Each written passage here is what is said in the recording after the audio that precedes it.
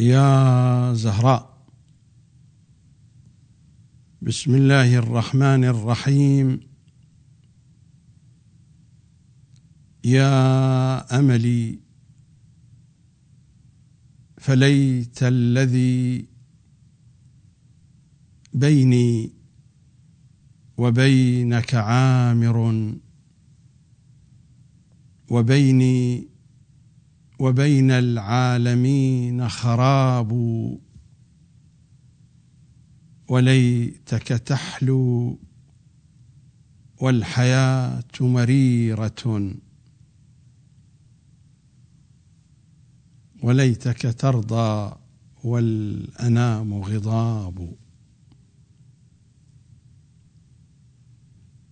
منتظري ومنتظرات الحجة بن الحسن، سلام عليكم جميعا.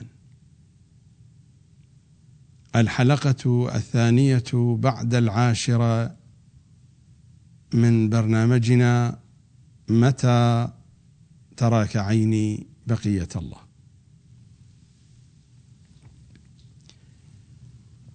وصل الكلام بنا في الحلقة الماضية إلى عنوان أجملت فيه كل المطالب المتقدمة المرابطة،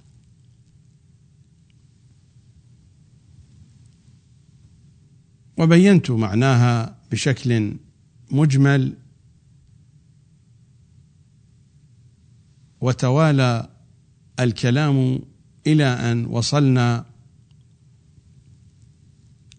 إلى الثغور التي تكون عندها المرابطة. الخطر الآتي من هذه الثغور كما بينت كلمات المعصومين من إبليس وعفاريته ومن فخاخ النواصب.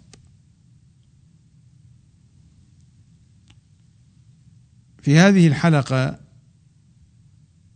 بحسب ما يسنح به الوقت سأمر مرورا سريعا لبيان ما يرتبط بهذين العنوانين.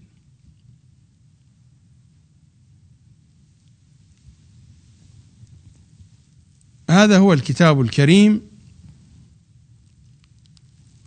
إذا ما ذهبنا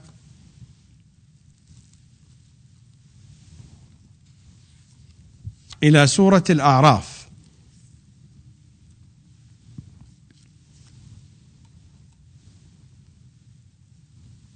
من الآية 4 بعد 10 وإلى الآية 8 بعد 10 من سورة الأعراف،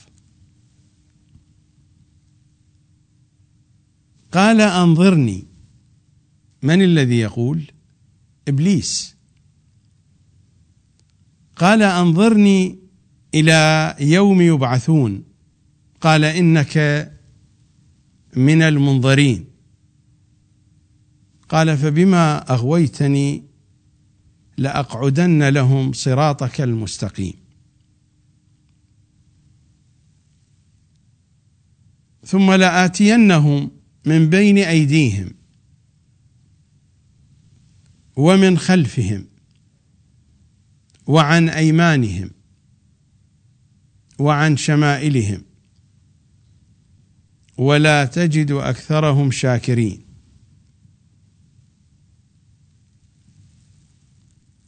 قال اخرج منها مذءوما مدحورا لمن تبعك منهم لأملأن جهنم منكم أجمعين.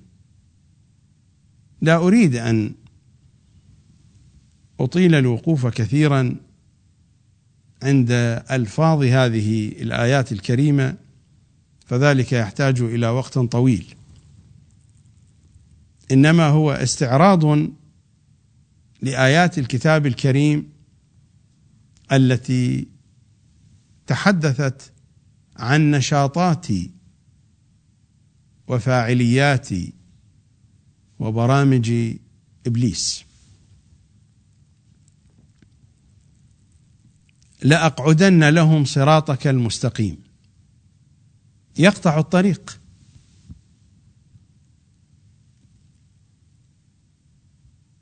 فإذا لم ينفع ثم لآتينهم من بين أيديهم ومن خلفهم وعن أيمانهم وعن شمائلهم. محاصرة.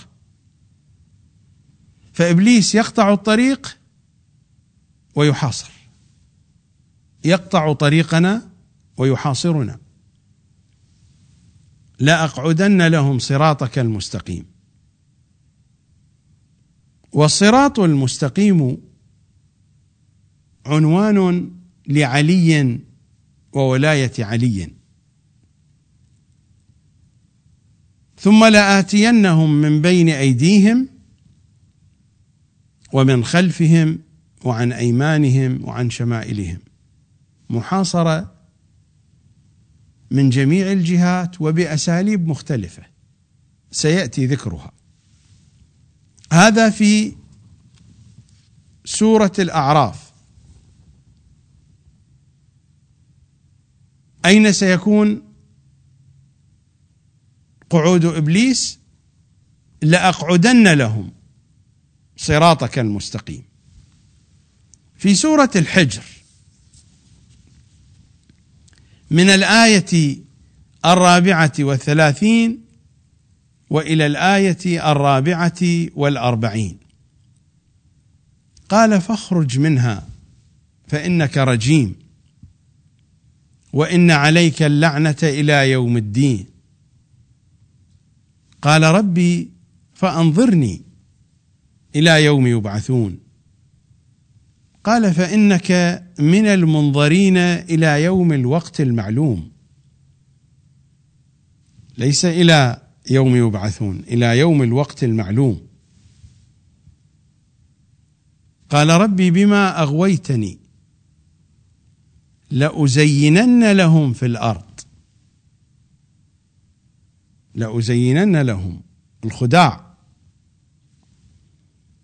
ولأغوينهم أجمعين إلا عبادك منهم المخلصين. قال: هذا صراط علي مستقيم. وفي قراءة أهل البيت قال: هذا صراط علي مستقيم. من يسلك فيه ماذا يكون؟ إن عبادي ليس لك عليهم سلطان إلا من اتبعك من الغاوين. من اتبعك من الغاوين. أما صراط علي فهو صراط واضح. قال: هذا صراط علي مستقيم. إن عبادي ليس لك عليهم سلطان إلا من اتبعك من الغاوين. هذا العنوان لا بد أن يبقى في أذهانكم. الآيات القادمة تتحدث عن الغاوين.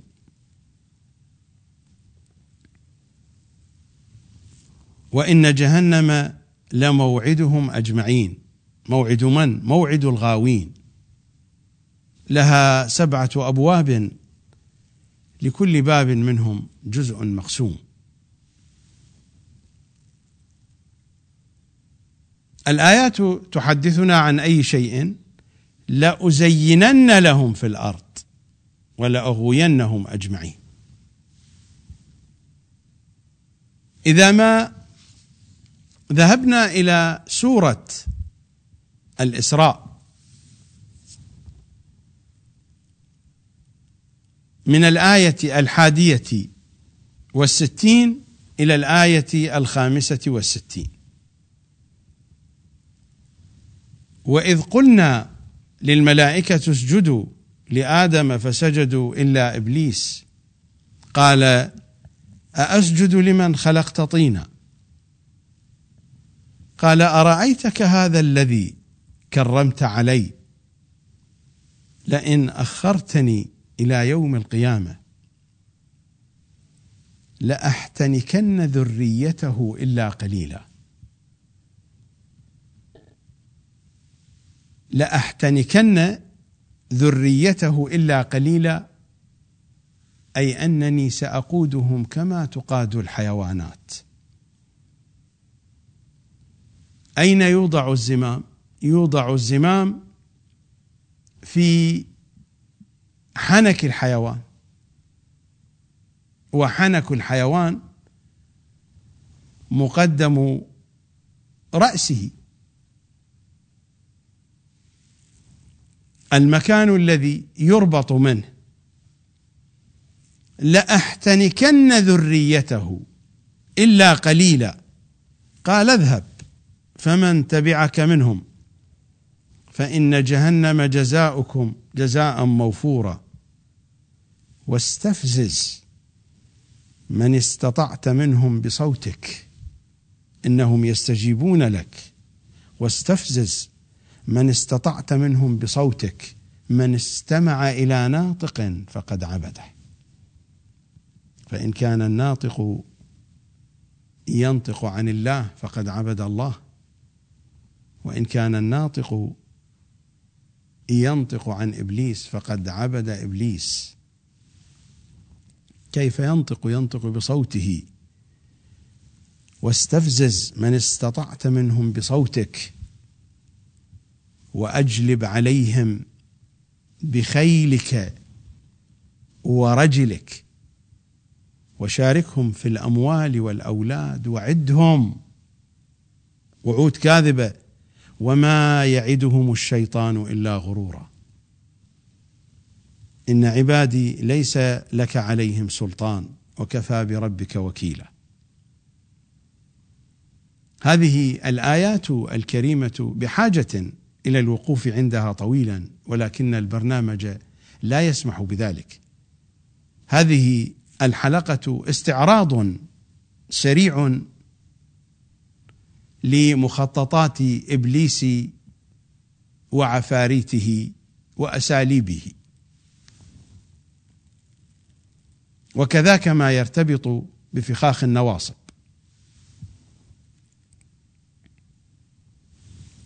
في سورة النساء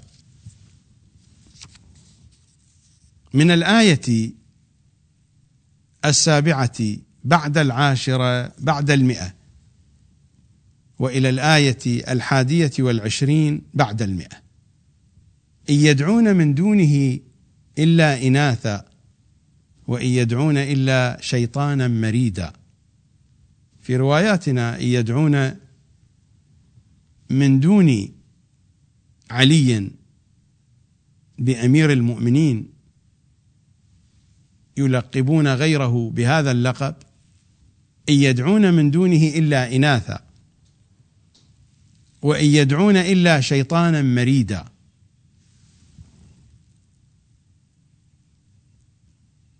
لعنه الله وقال: لأتخذن من عبادك نصيبا مفروضا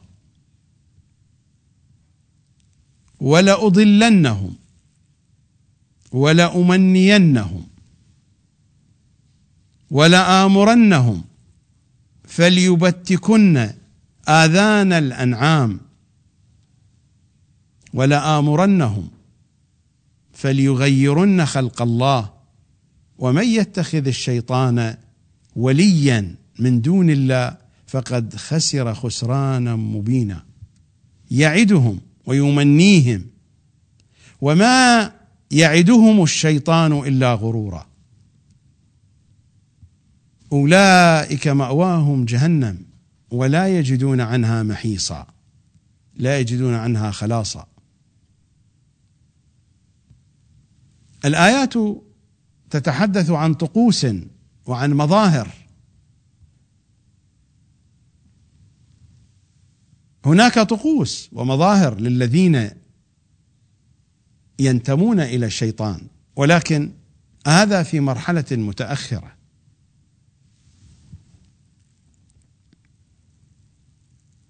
لأتخذن من عبادك نصيبا مفروضا. هذه مجموعات خاصة يعطيهم طقوس. ولأضلنهم ولأمنينهم ولآمرنهم فليبتكن آذان الأنعام ولآمرنهم فليغيرن خلق الله ومن يتخذ الشيطان وليا من دون الله فقد خسر خسرانا مبينا. يعدهم ويمنيهم وما يعدهم الشيطان إلا غرورا.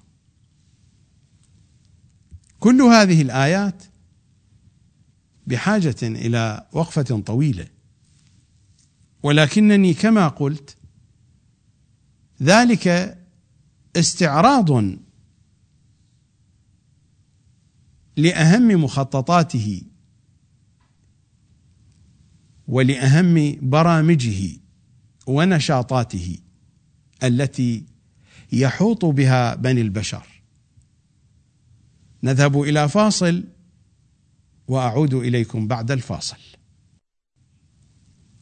الكتاب الذي بين يدي هو مفاتيح الجنان للمحدث القمي، الكتاب الذي تعرفونه.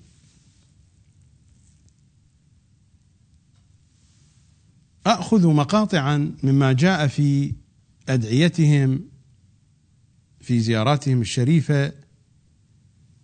هذه المقاطع تتحدث عن برامج إبليس، عن مخططات إبليس.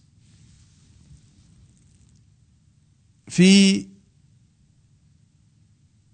مناجاة الشاكين، المناجيات المعروفة، مناجيات إمامنا السجاد، في مناجاة الشاكين حديث عن برنامج إبليس على المستوى الشخصي للإنسان. إلهي أشكو إليك عدوا يضلني وشيطانا يغويني.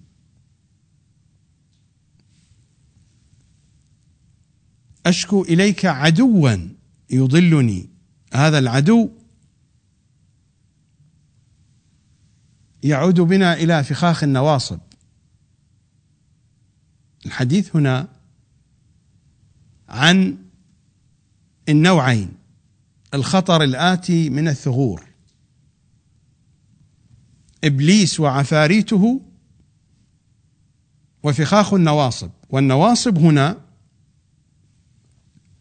هم علماء ومراجع تقليد في الوسط الشيعي، حدثنا عنهم الإمام الصادق أنهم أضر من جيش يزيد على الحسين بن علي وأصحابه. مرت علينا الروايات. إلهي أشكو إليك عدوا يضلني، فضلوا وأضلوهم كما قال إمامنا الصادق. الرواية هنا لا مجال لقراءتها إلا إذا احتجنا إليها ضرورة. سأقرأ سطورها، سأقرأ بعضا منها. يتعلمون بعض علومنا الصحيحة ثم يضيفون إلى ذلك أضعافه وأضعاف أضعافه من الأكاذيب علينا التي نحن براء منها، فيقبله المسلمون من شيعتنا على أنه من علومنا، فضلوا وأضلوهم. إلهي أشكو إليك عدوا يضلني وشيطانا يغويني، قد ملأ بالوسواس صدري وأحاطت هواجسه بقلبي، يعاضد لي الهوى ويزين لي حب الدنيا ويحول بيني وبين الطاعة والزلفى. الزلفى القرب. المناجاة هنا تتحدث عن البرنامج الإبليسي على المستوى الشخصي لكل شخص. أما في أدعية شهر رمضان فهذا البرنامج برنامج موجه للشيعة، هذا هو البرنامج الإبليسي للشيعة، لذا هو في أدعيتنا الشيعية. الشيعي يقرأ هذا الدعاء في شهر رمضان. والروايات تشير إلى هذا. حين أقول هذا برنامج إبليس للشيعة، هذا المعنى اقتنصته وأخذته من أحاديثهم الشريفة. هناك أرضية مناسبة، هذه الأرضية أيضا لإبليس دور فيها، لشياطين الإنس والجن دور في إيجاد هذه الأرضية. ماذا نقرأ في هذا الدعاء؟ اللهم صل على محمد وآل محمد وأذهب عني فيه، في نهار شهر رمضان، وأذهب عني فيه النعاس والكسل والسامة. السامة يعني السأم، الملل. وأذهب عني فيه النعاس والكسل. ليس هناك من شيء أخطر من الكسل. الكسل يضيع الدنيا والآخرة على الإنسان. والكسل له أسبابه، لا مجال للحديث في كل صغيرة وكبيرة. وأذهب عني فيه النعاس والكسل والسامة والفترة والقسوة والغفلة والغرة، وجنبني فيه العلل والأسقام والهموم والأحزان والأعراض والأمراض والخطايا والذنوب. هذه البيئة التي ينشط فيها إبليس ويستطيع أن ينفذ برامجه في الواقع الشيعي. أعيد قراءة هذه العبارات وأنتم اقرأوها في الأدعية النهارية في شهر رمضان. اللهم صل على محمد وآل محمد وأذهب عني فيه النعاس والكسل والسامة والفترة والقسوة والغفلة والغرة، وجنبني فيه العلل والأسقام والهموم والأحزان والأعراض والأمراض. قد يقول قائل بعض هذه الأمور ليست بأيدينا. نعم، ولكن باستطاعة الإنسان إما أن يتجنبها، أن يتوقاها، أو أن يخفف شأنها على نفسه، كما يقول صلى الله عليه وآله وسلم: اليسير ما يسرتموه على أنفسكم، والعسير ما عسرتموه على أنفسكم.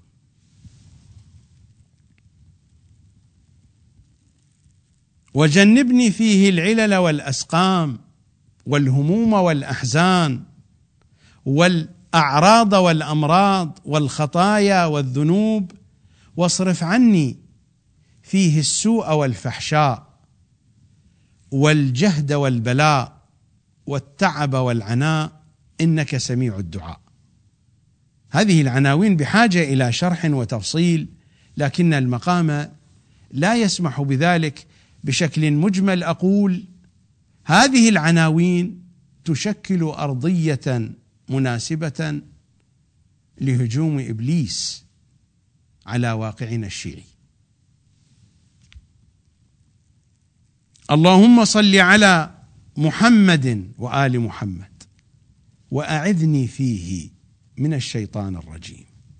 أعذني من تلك الأرضية المقدمات، وأعذني من البرنامج الشيطاني، وأعذني فيه من الشيطان الرجيم.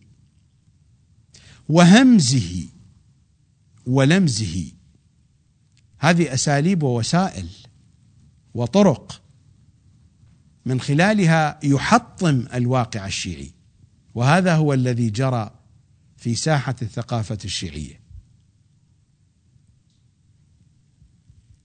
وأعذني فيه من الشيطان الرجيم وهمزه ولمزه ونفثه ونفخه ووسوسته وتثبيطه وبطشه وكيده ومكره وحبائله. تلاحظون حين كان الحديث عن الجانب الشخصي كان النشاط الإبليسي محدودا نوعا ما كما مر في مناجاة الشاكين. الآن الحديث عن الواقع الشيعي، حين يكون الحديث عن الواقع الشيعي إنه يقصد المنظومة العقائدية، يقصد المنظومة الثقافية والفكرية، بينما على البعد الشخصي يثير في الإنسان النوازع والشهوات والرغبات. يمكن أن يتحرك على البعد العقائدي، لكن التأثير لن يكون كبيرا كما يتأثر على كل المجموعة الشيعية حين يتحرك ويطبق برامجه. التأثير على العقل الجمعي أخطر من التأثير على العقل الفردي. الكلام في مناجاة الشاكين برنامج موجه إلى العقل الفردي، بينما هنا في هذا الدعاء يتحدث عن برنامج إبليس الموجه إلى العقل الجمعي، إلى الأمة. في البداية يشكل أرضية مناسبة، ثم بعد ذلك يأتي. الأرضية واضحة: النعاس، الكسل، السامة، الفترة، القسوة، الغفلة، الغرة، وأمثال ذلك ما تقدم ذكره في الدعاء.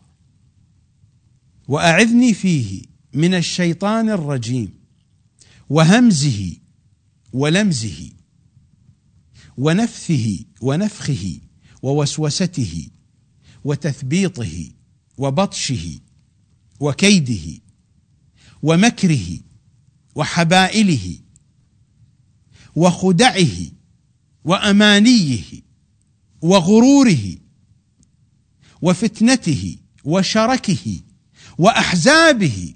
مجاميع وأحزابه، حديث عن العقل الجمعي، وأتباعه وأشياعه وأوليائه وشركائه وجميع مكائده.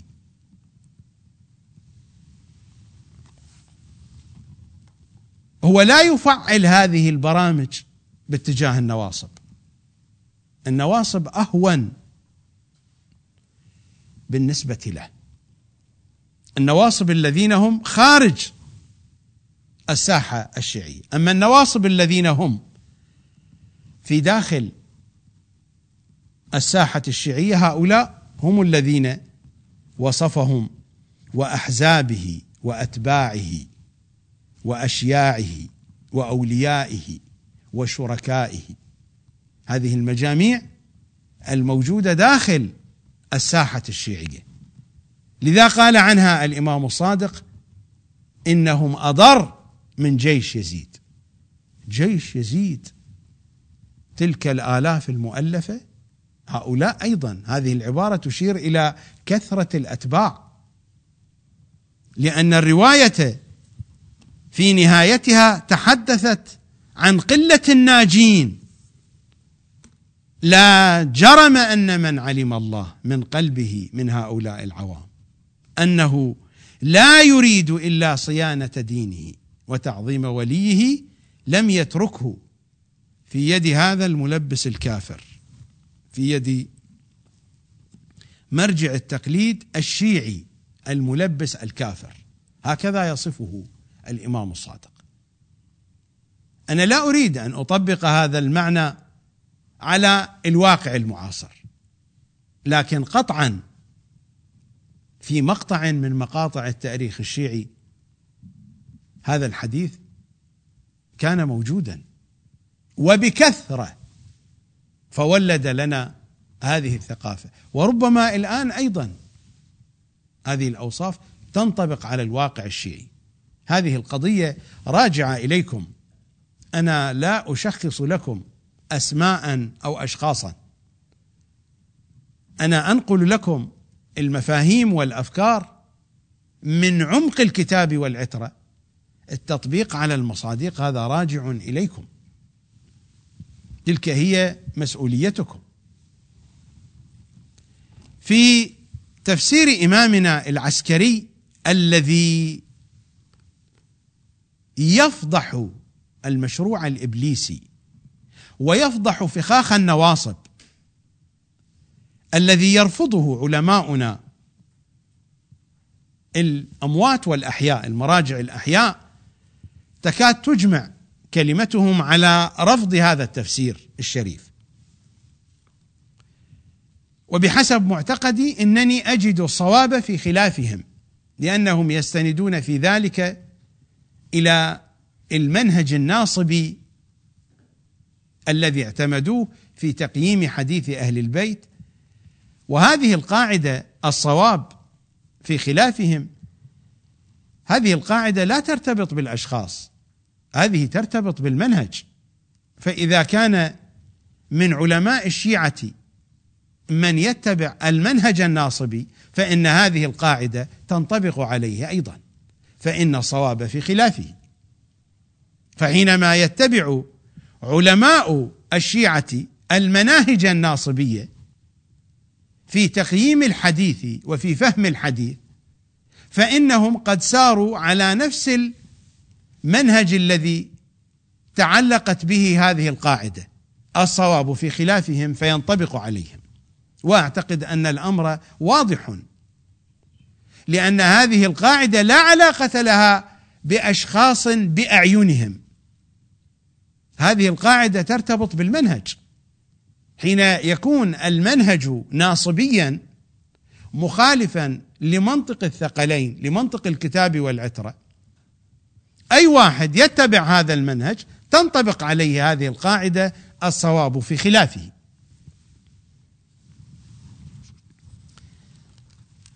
نحن نقرأ في الدعاء هكذا: وأعذني فيه من الشيطان الرجيم وهمزه ولمزه ونفثه ونفخه. الرواية في تفسير إمامنا العسكري رواية مهمة جدا.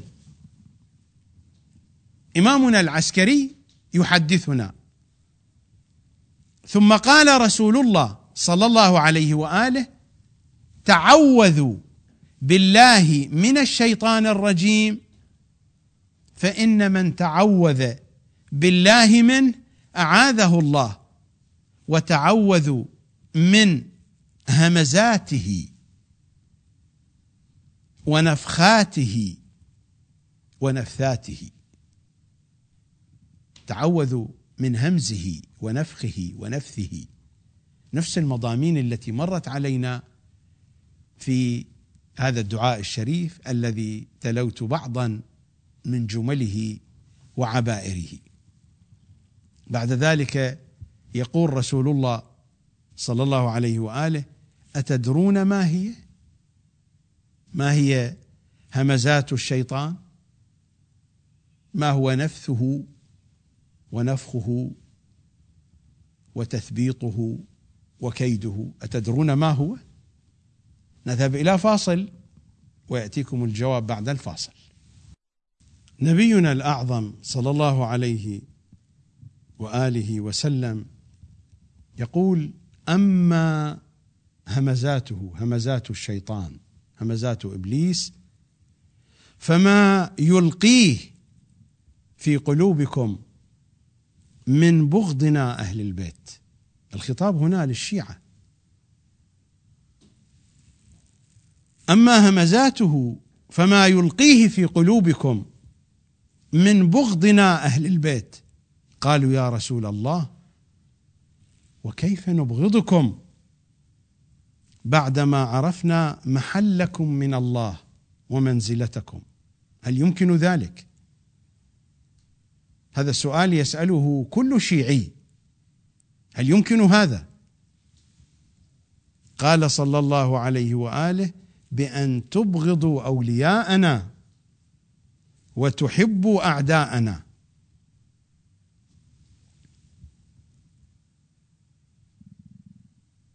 تبغضوا أولياءنا وتحبوا أعداءنا.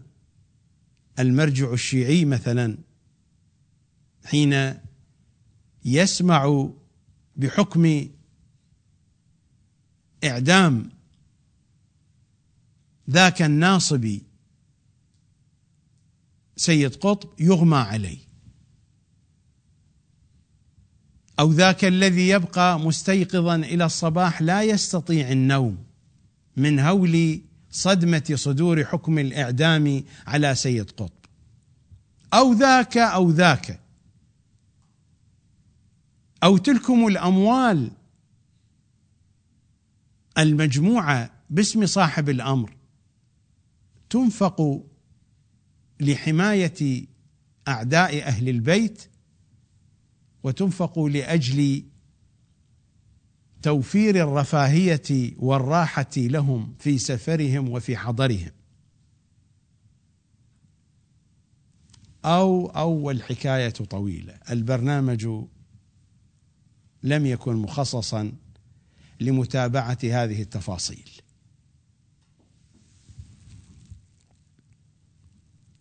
قال: بأن تبغضوا أولياءنا وتحبوا أعداءنا، فاستعيذوا بالله من محبة أعدائنا وعداوة أوليائنا، فتعاذوا من بغضنا وعداوتنا. إذا أردتم الفرار من بغضنا ومن عداوتنا ففروا من بغض أوليائنا ومن عداوة أوليائنا، فإن من أحب أعداءنا فقد عادانا ونحن منه براء، والله عز وجل منه بريء. أعتقد أن هذا البرنامج بشكل عملي موجود في المؤسسة الدينية ويطبقه مراجعنا، كبار مراجعنا يطبقون مثل هذا البرنامج وبشكل رسمي. وكلاؤهم، أصهارهم، أقرباؤهم، مؤسساتهم تطبق هذا البرنامج بشكل رسمي، بشكل واضح. أنتم يمكنكم أن تتفحصوا الواقع وستجدون ذلك جليا، وبإمكانكم أن تدخلوا إلى الإنترنت وتبحثوا عن هذه المصادق الواضحة الجلية والبينة. هذا هو واقعنا الشيعي الذي يعبث به إبليس، فإبليس عبث بمراجعنا وعلمائنا والنتائج واضحة. هذه روايات وأحاديث أهل البيت.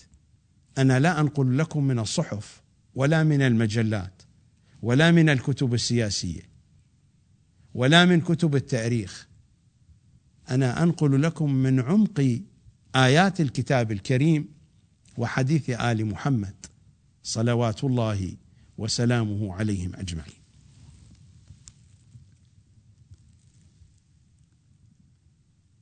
والبرنامج طويل، البرنامج الإبليسي في المؤسسة الدينية الشيعية برنامج طويل. ربما نلقي نظرة فاحصة في هذه الحلقة أو في الحلقات القادمة على بعض من تفاصيله بحسب أحاديث أهل البيت، ما هو بحديثي. أيضا لا زال مفاتيح الجنان بيدي، ونذهب إلى زيارة العسكريين صلوات الله عليهما، فنقرأ في الدعاء الذي يقرأ بعد زيارتهما صلوات الله وسلامه عليهما. هنا الدعاء يتحدث عن برنامج إبليس العالمي. أنا أخذت مشهدا من برنامج إبليس الشخصي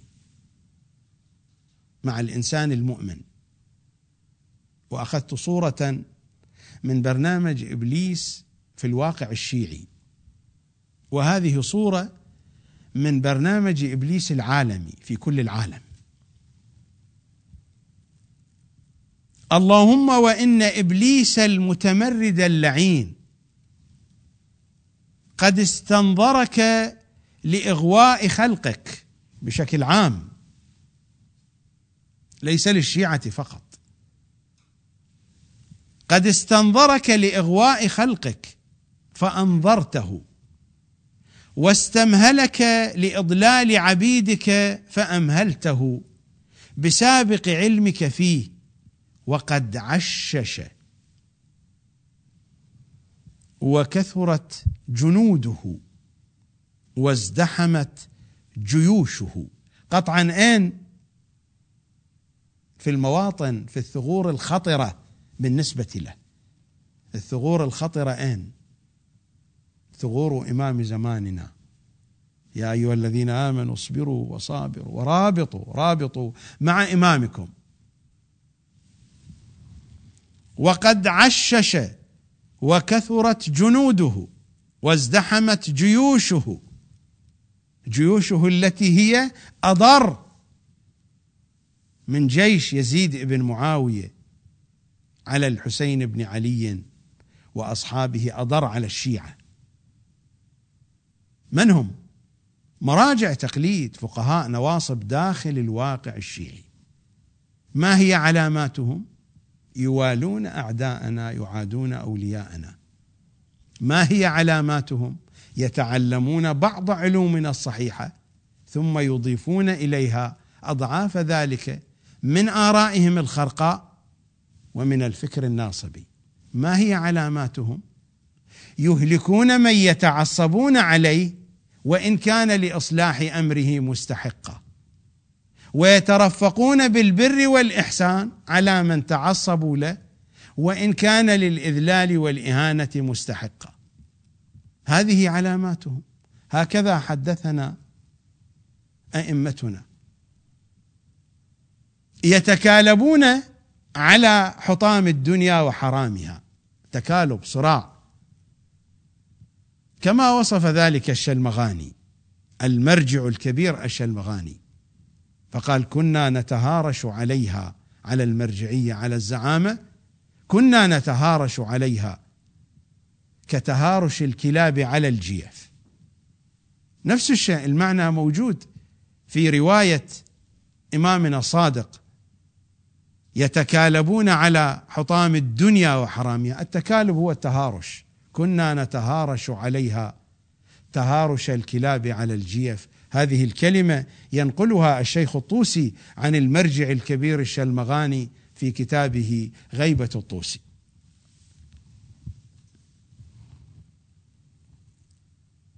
وقد عشش وكثرت جنوده وازدحمت جيوشه وانتشرت دعاته في أقطار الأرض فأضلوا عبادك.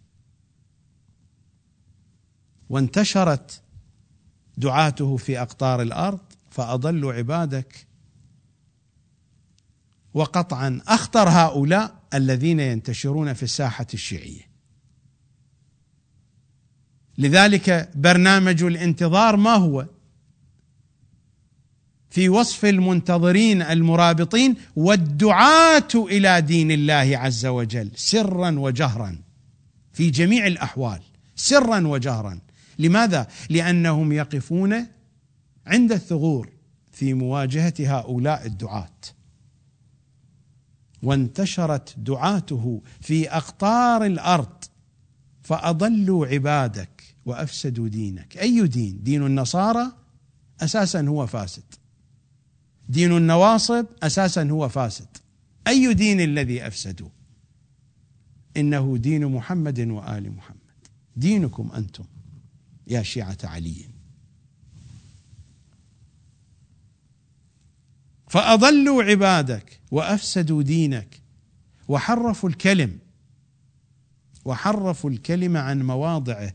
أي كلم حرفوا؟ هذا كما حرفوا تفسير الإمام العسكري، كما حرفوا تفسير القرآن، فجاءونا بتفسير سيد قطب وأمثال سيد قطب وتركوا حديث أهل البيت. وحرفوا الكلم عن مواضعه وجعلوا عبادك شيعا متفرقين وأحزابا متمردين، وقد وعدت نقض بنيانه وتمزيق شانه، فأهلك أولاده وجيوشه وطهر بلادك من اختراعاته واختلافاته، وأرح عبادك من مذاهبه وقياساته. القياسات أين وجدت؟ وجدت هنا في الساحة الشيعية، جاءونا بها من النواصب، وإلا فساحتهم أساسا هي مبنية على القياس. وأرح عبادك من مذاهبه وقياساته، واجعل دائرة السوء عليهم، وابسط عدلك وأظهر دينك، وقوي أولياءك وأوهن أعداءك، وأورث ديار إبليس وديار أوليائه. ديار أوليائه إنها ديار النواصب، وأورث ديار إبليس وديار أوليائه أولياءك، وخلدهم في الجحيم وأذقهم من العذاب الأليم، واجعل لعائنك المستودعة في مناحس الخلقة ومشاويه الفطرة دائرة عليهم وموكلة بهم وجارية فيهم كل صباح ومساء وغدو ورواح، إلى آخر الدعاء الشريف. هذه أدعية أهل البيت،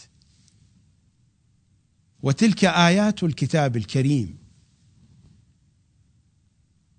وهناك الكثير والكثير والكثير من النصوص الشريفة التي تشرح لنا البرنامج الإبليسي على المستوى الشخصي في الواقع الشيعي، والبرامج التي أعدها إبليس من خلال الفقهاء النواصب الشيعة لتدمير العقل الجمعي الشيعي،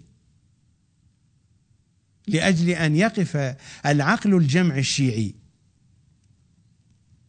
في مواجهة إمام زماننا، لأجل أن يسير بطريق مغاير لمنهج الكتاب والعترة تحت عناوين الكتاب والعترة. هذا هو الواقع الثقافي الشيعي. ما بين آيات الكتاب، ما بين رواياتهم، ما بين أدعيتهم وأحاديثهم الشريفة، يمكننا أن نشخص ولو بشكل إجمالي من خلال هذا العرض السريع ماذا يريد إبليس أن يفعل. والأحاديث تقول: إذا أراد الله برجل خيرا بصره بمواضع الشيطان. هذه صور من مواضع الشيطان، ونحن لن نستطيع أن نتبصر بمواضع الشيطان من دون أن نطلع على كل التفاصيل التي بينها لنا الأئمة صلوات الله عليهم في مواجهة هذا المخطط الكبير. كتابان عندنا كتاب سليم ابن قيس وتفسير الإمام العسكري تعرضا للتحريف قطعا إبليس وراء هذا الأمر، وضعف مراجع الشيعة قطعا إبليس وراء دفع المراجع لتضعيف هذين الكتابين، قطعا إبليس. لماذا؟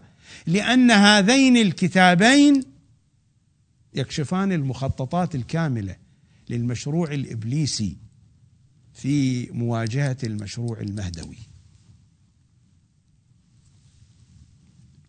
نذهب إلى فاصل، وبعد الفاصل أعود إليكم. سورة الشعراء، ماذا يتبادر إلى ذهن السامعين لهذا الاسم الشعراء؟ والشعراء يتبعهم الغاوون، ألم تر أنهم في كل وادي يهيمون وأنهم يقولون ما لا يفعلون إلا الذين آمنوا وعملوا الصالحات وذكروا الله كثيرا وانتصروا من بعد ما ظلموا وسيعلم الذين ظلموا أي منقلب ينقلبون، وفي قراءة آل محمد وسيعلم الذين ظلموا آل محمد أي منقلب ينقلبون.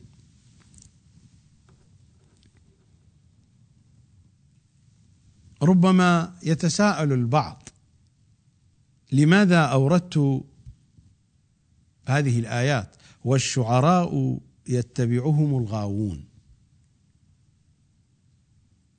قد يقول قائل باعتبار أن البرنامج جاءت فيه آيات عن غواية إبليس لأغوينهم الغاوون.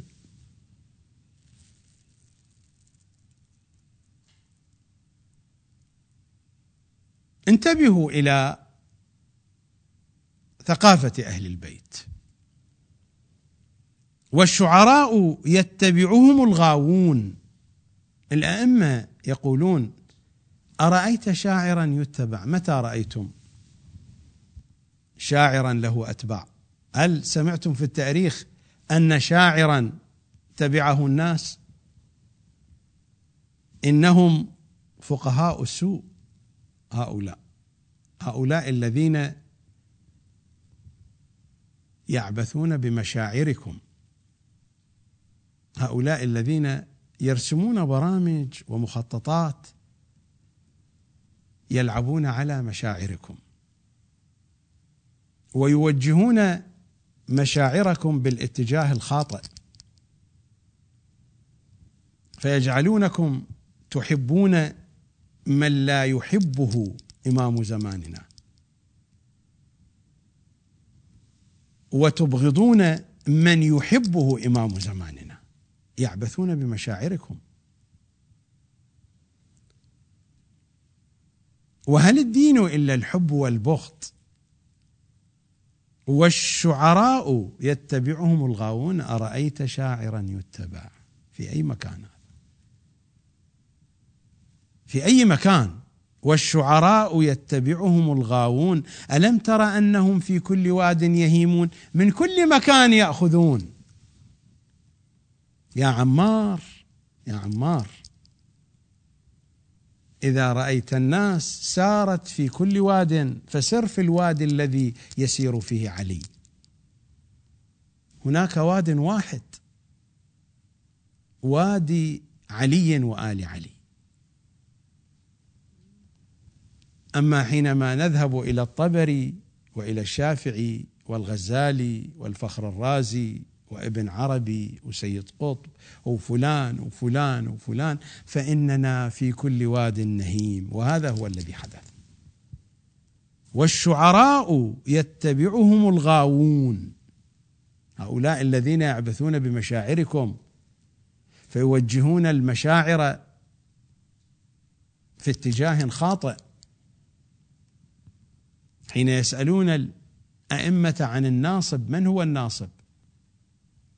قال: ليس الناصب من قال إني أبغض محمدا وآل محمد، فإنك لن تجد في الناس أحدا يقول ذلك، وإنما الناصب من نصب العداء لشيعتنا وهو يعلم أنهم يتولون ويتبرؤون من أعدائنا. هذا هو الناصب، هذا هو الناصب في ثقافة أهل البيت، وهذا هو الشاعر في ثقافة أهل البيت، هذا الفقيه الذي يتلاعب بمشاعركم وعواطفكم. ما أنا الذي أقول. روايات آل محمد: أرأيت شاعرا يتبع؟ متى؟ في أي عصر هذا كان؟ في الماضي، في الحاضر، متى؟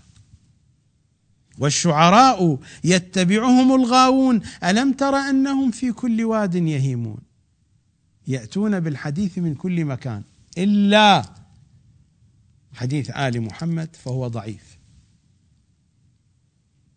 وأنهم يقولون ما لا يفعلون. الإمام يقول: يأمرون بالمعروف ولا يأتمرون به، وينهون عن المنكر ويعملون به. وهذا هو الواقع بالنسبة لرجال الدين. لنا جميعا نحن المتحدثون الذين يتحدثون باسم الدين، هذه ظاهرة واضحة. نحن نتكلم، نقول ولا نفعل. أهم صفة في المراجع والعلماء والخطباء فينا، في المتحدثين باسم الدين، أهم صفة هو القول من دون فعل. الأقوال في غالب الأوقات، لا أقول في جميع الأوقات، إذا تدخل إلى الجو الخاص ستجد حتى الأقوال قبيحة، لكن الأقوال أمام الناس جميلة، أما الأفعال فقبيحة. هذا هو واقع رجال الدين، ليس في الجو الشيعي فقط، بشكل عام، باعتبار أن الدين يعطي صورة مثالية أو يعطي صورة يضطر فيها المتمسك به إلى أن يضحي في كثير من الأحيان، أن يأتي على نفسه، وهذا ما لا يريد الناس أن يفعلوه. لذلك ماذا يصنع المختصون والمتخصصون بالدين؟ أن يقولوا به، أن يقولوا بشكل جميل، ولكنهم يفعلون قبيحا. هذا هو الواقع في كل الديانات، وعلى طول الخط، على طول التاريخ. الدين حقيقة عند إمام زماننا فقط، عند الحجة بن الحسن. الدين عند إمام زماننا فقط. الدين في آيات الكتاب الكريم، الدين في أحاديث الكافي الشريف، الدين في الأدعية والزيارات في مفاتيح الجنان، الدين هنا.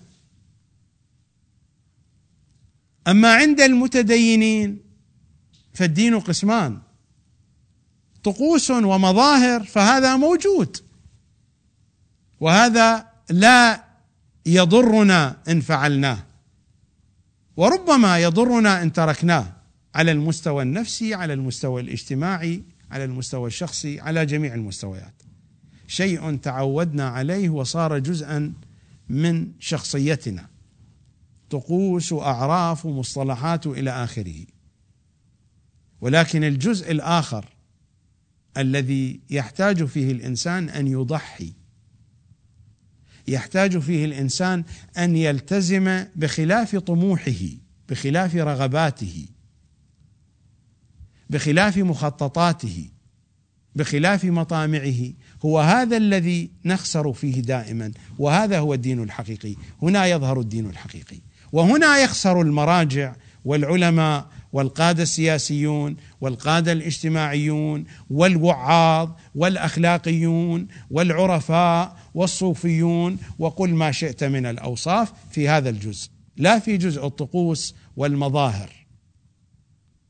في الجزء الثاني من الدين، وهو الجزء الذي يدفع فيه الإنسان الضريبة، لا بد أن يعاكس مطامحه ومطامعه. في هذا الصراع لا ينجو إلا القليل، بل أقل من القليل، بل أقل من أقل القليل.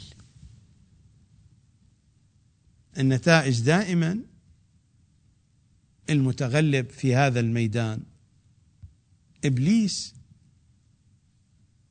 والذين يتعلقون به من البشر. في الغالب يتغلب علينا إبليس في هذا الجزء من الدين. فالدين حقيقته عند صاحب الأمر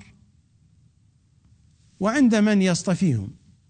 كم عددهم لا أدري، ربما لا يتجاوز عدد أصابع اليد من يصطفيهم الإمام، والذين لا نعرفهم ولا ندري أين هم. هذا هو الدين الحقيقي عنده وعند من يصطفيه. وفي الكتب، في القرآن الكريم وفي حديث أهل البيت. أما على أرض الواقع فما عندنا من الدين طقوس ومصطلحات ومظاهر ورسوم وأمثال ذلك. الجانب الحقيقي الآخر تتجلى هذه الحقيقة في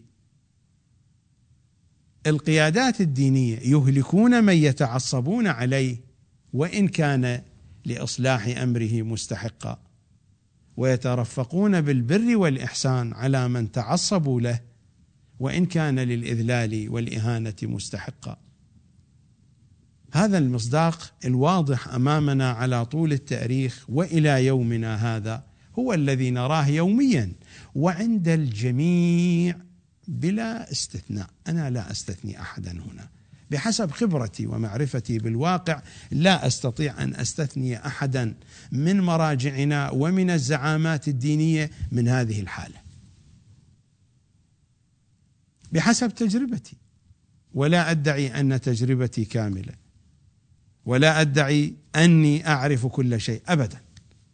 بحسب تجربتي وخبرتي، بحسب تجربتي الناقصة وخبرتي الناقصة. إنني لا أتحدث عن تجربة كاملة أو عن خبرة كاملة.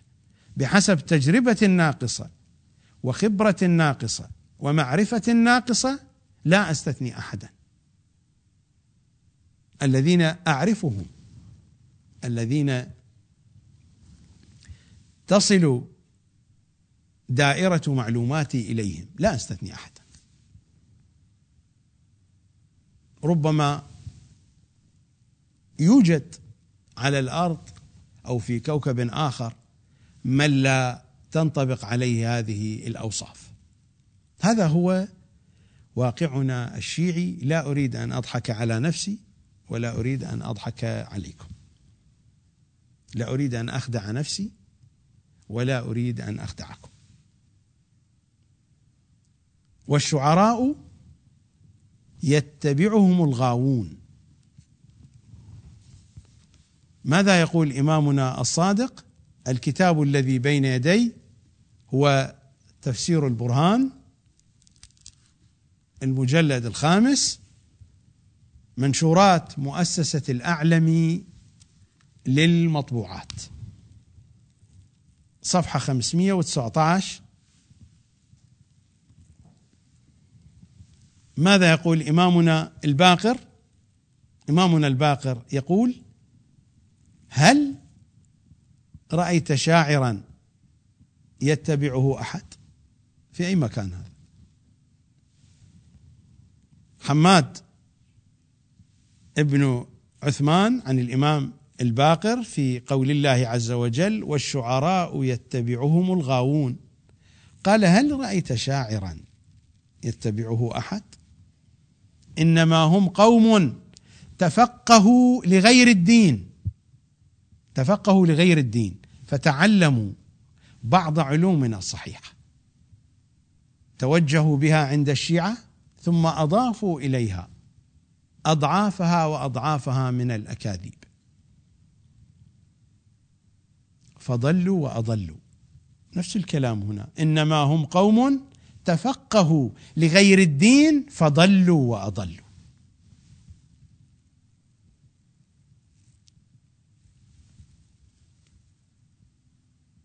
عن إمامنا الصادق يقول: من رأيتم من الشعراء يتبع؟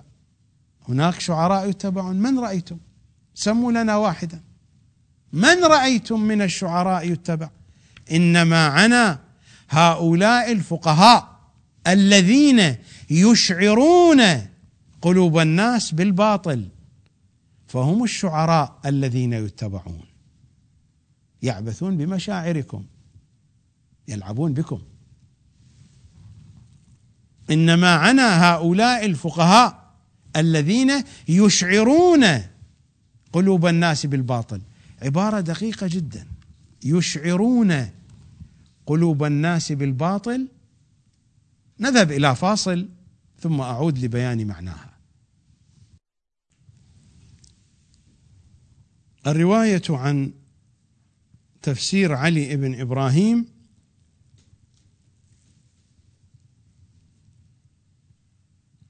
نزلت في الذين غيروا دين الله بآرائهم،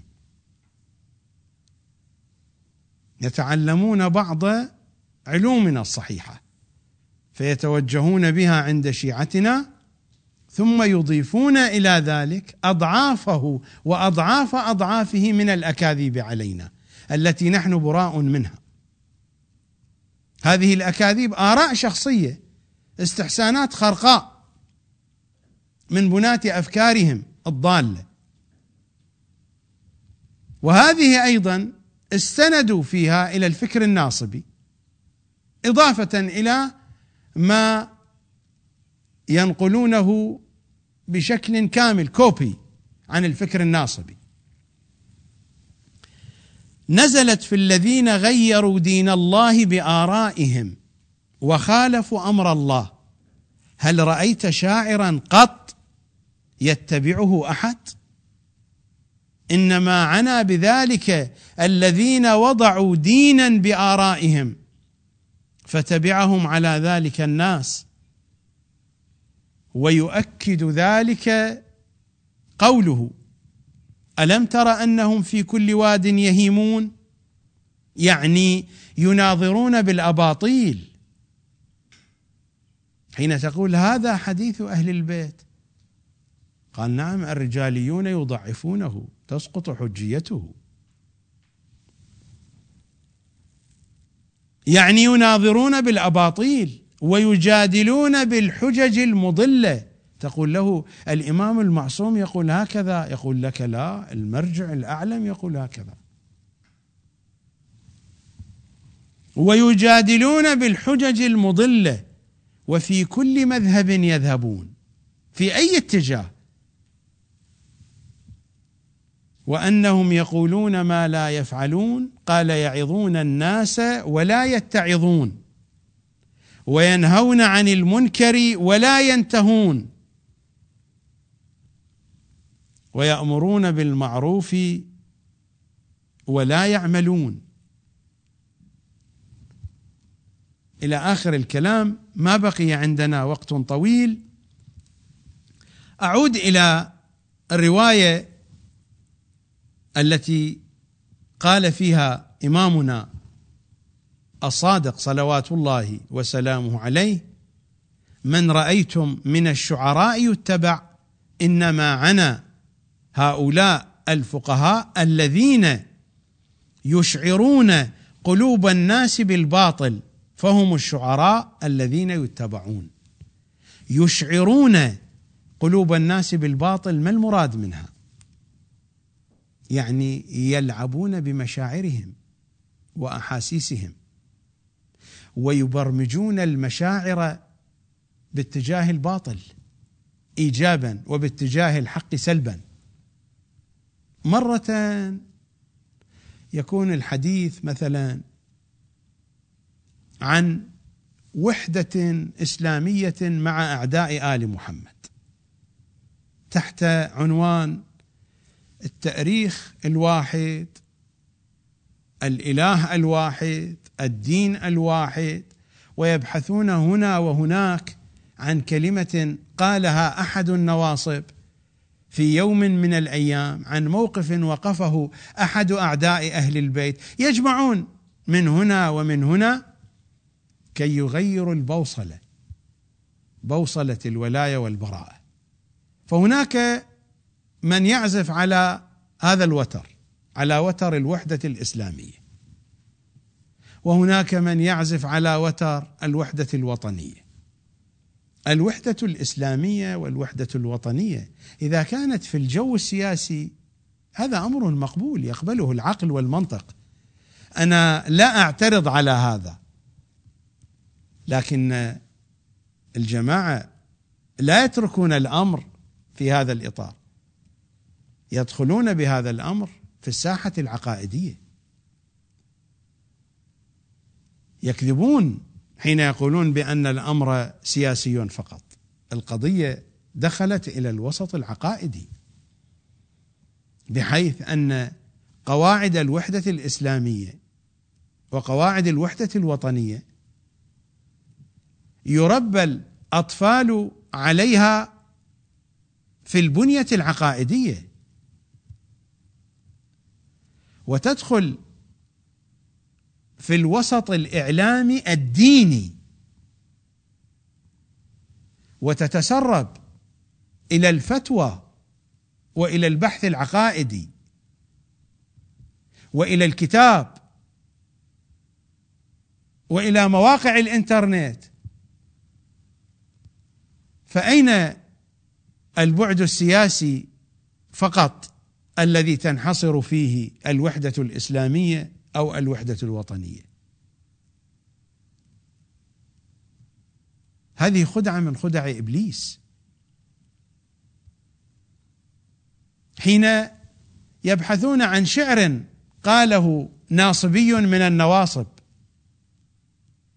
ويكررون هذا الشعر دائما كي يحببوا الشيعة بهذا الناصبي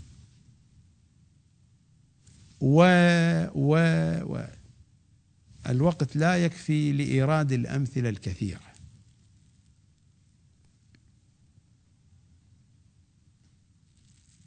الذين يقومون بهذا الدور هم هؤلاء هم الشعراء الذين يتبعهم الغاوون. نفس سورة الشعراء إذا ما ذهبنا إليها إلى الآية 91 وما بعدها، ماذا تقول؟ هذه الآيات والشعراء يتبعهم الغاوون هي الآيات الأخيرة من سورة الشعراء 224 وما بعدها. أنا الآن أقرأ من نفس السورة، من سورة الشعراء، من الآية 91 وما بعدها: وبرزت الجحيم للغاوين. الغاوون والشعراء يتبعهم الغاوون. وبرزت الجحيم للغاوين وقيل لهم أين ما كنتم تعبدون من دون الله هل ينصرونكم أو ينتصرون فكبكبوا فيها هم والغاوون.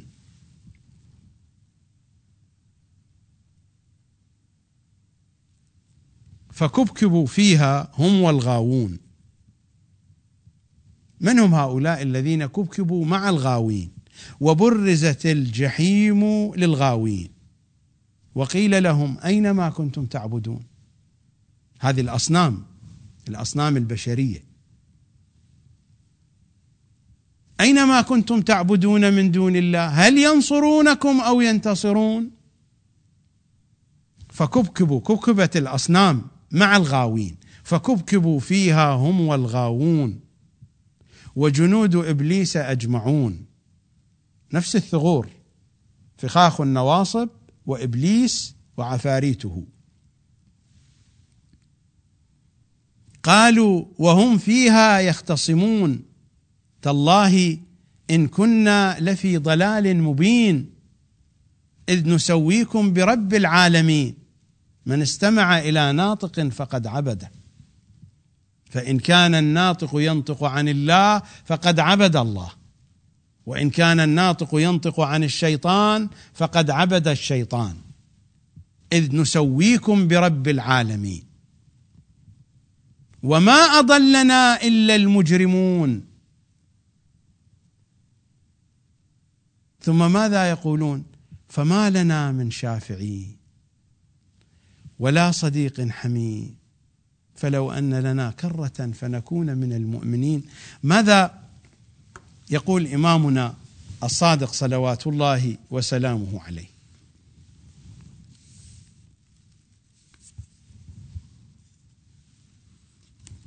ماذا يقولون هؤلاء؟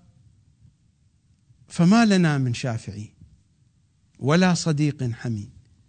كبكبوا هم والغاوون في جهنم. لماذا يقولون هذا الكلام؟ فما لنا من شافعين ولا صديق حميم. ماذا يقول إمامنا الصادق؟ هذا هو الجزء الخامس من تفسير البرهان. قال: نزلت هذه الآية فينا وفي شيعتنا، وذلك أن الله سبحانه يفضلنا ويفضل شيعتنا حتى إنا لنشفع ويشفعون، الشيعة أيضا يشفعون، فإذا رأى ذلك من ليس منهم قالوا: فما لنا من شافعين، ما لنا من أئمة ولا صديق حميم،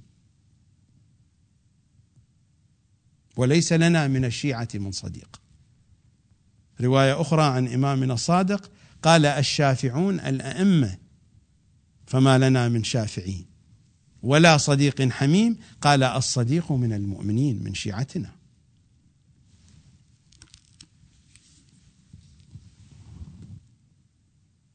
لا زال الحديث متواصلا، وقت البرنامج انتهى، بقية الحديث غدا إن شاء الله تعالى. البرنامج هو البرنامج، متى تراك عيني، بقية الله. يا من عيوني وعيون كل أهلي وأحبتي وأهل أنسي فداء فداء لتراب حافر جوادك، يا قائم الزهراء وآل الزهراء. أسألكم الدعاء جميعا، في أمان الله.